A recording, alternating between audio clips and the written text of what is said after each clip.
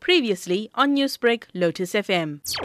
There were a number of different ways in which they were recruited. There were people who were recruited by the British in order to persuade laborers to come to South Africa. There was a lot of poverty in India at that time, and there was also, in many areas, people were sort of deprived of all their possessions and things like that because of their involvement in the freedom struggle in India.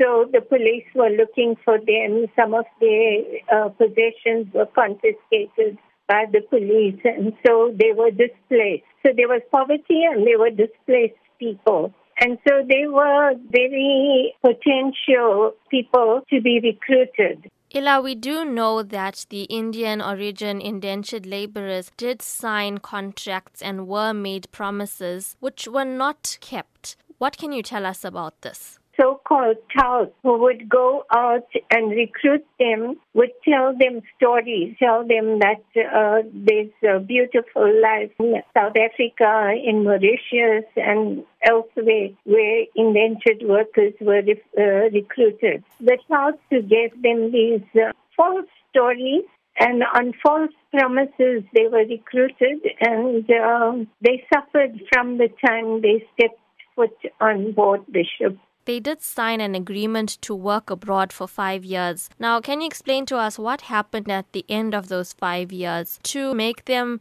create a life for themselves here in South Africa? The 5 years that they signed the contract for, they had absolutely no right. In other words, they signed themselves, they sold themselves to the employer. So that was the first thing. Then after, those who survived the 5 years and became free, because the employers wanted them to, re-indenture themselves. So they made life difficult for them to survive by themselves. And so tax was imposed on them. So they would have to earn the money and pay the taxes.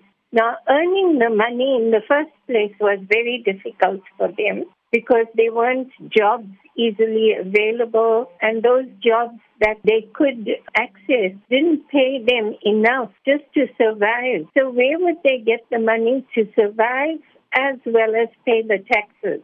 They were opposing the tax that they had to pay. Newsbreak, Lotus FM, powered by SABC News.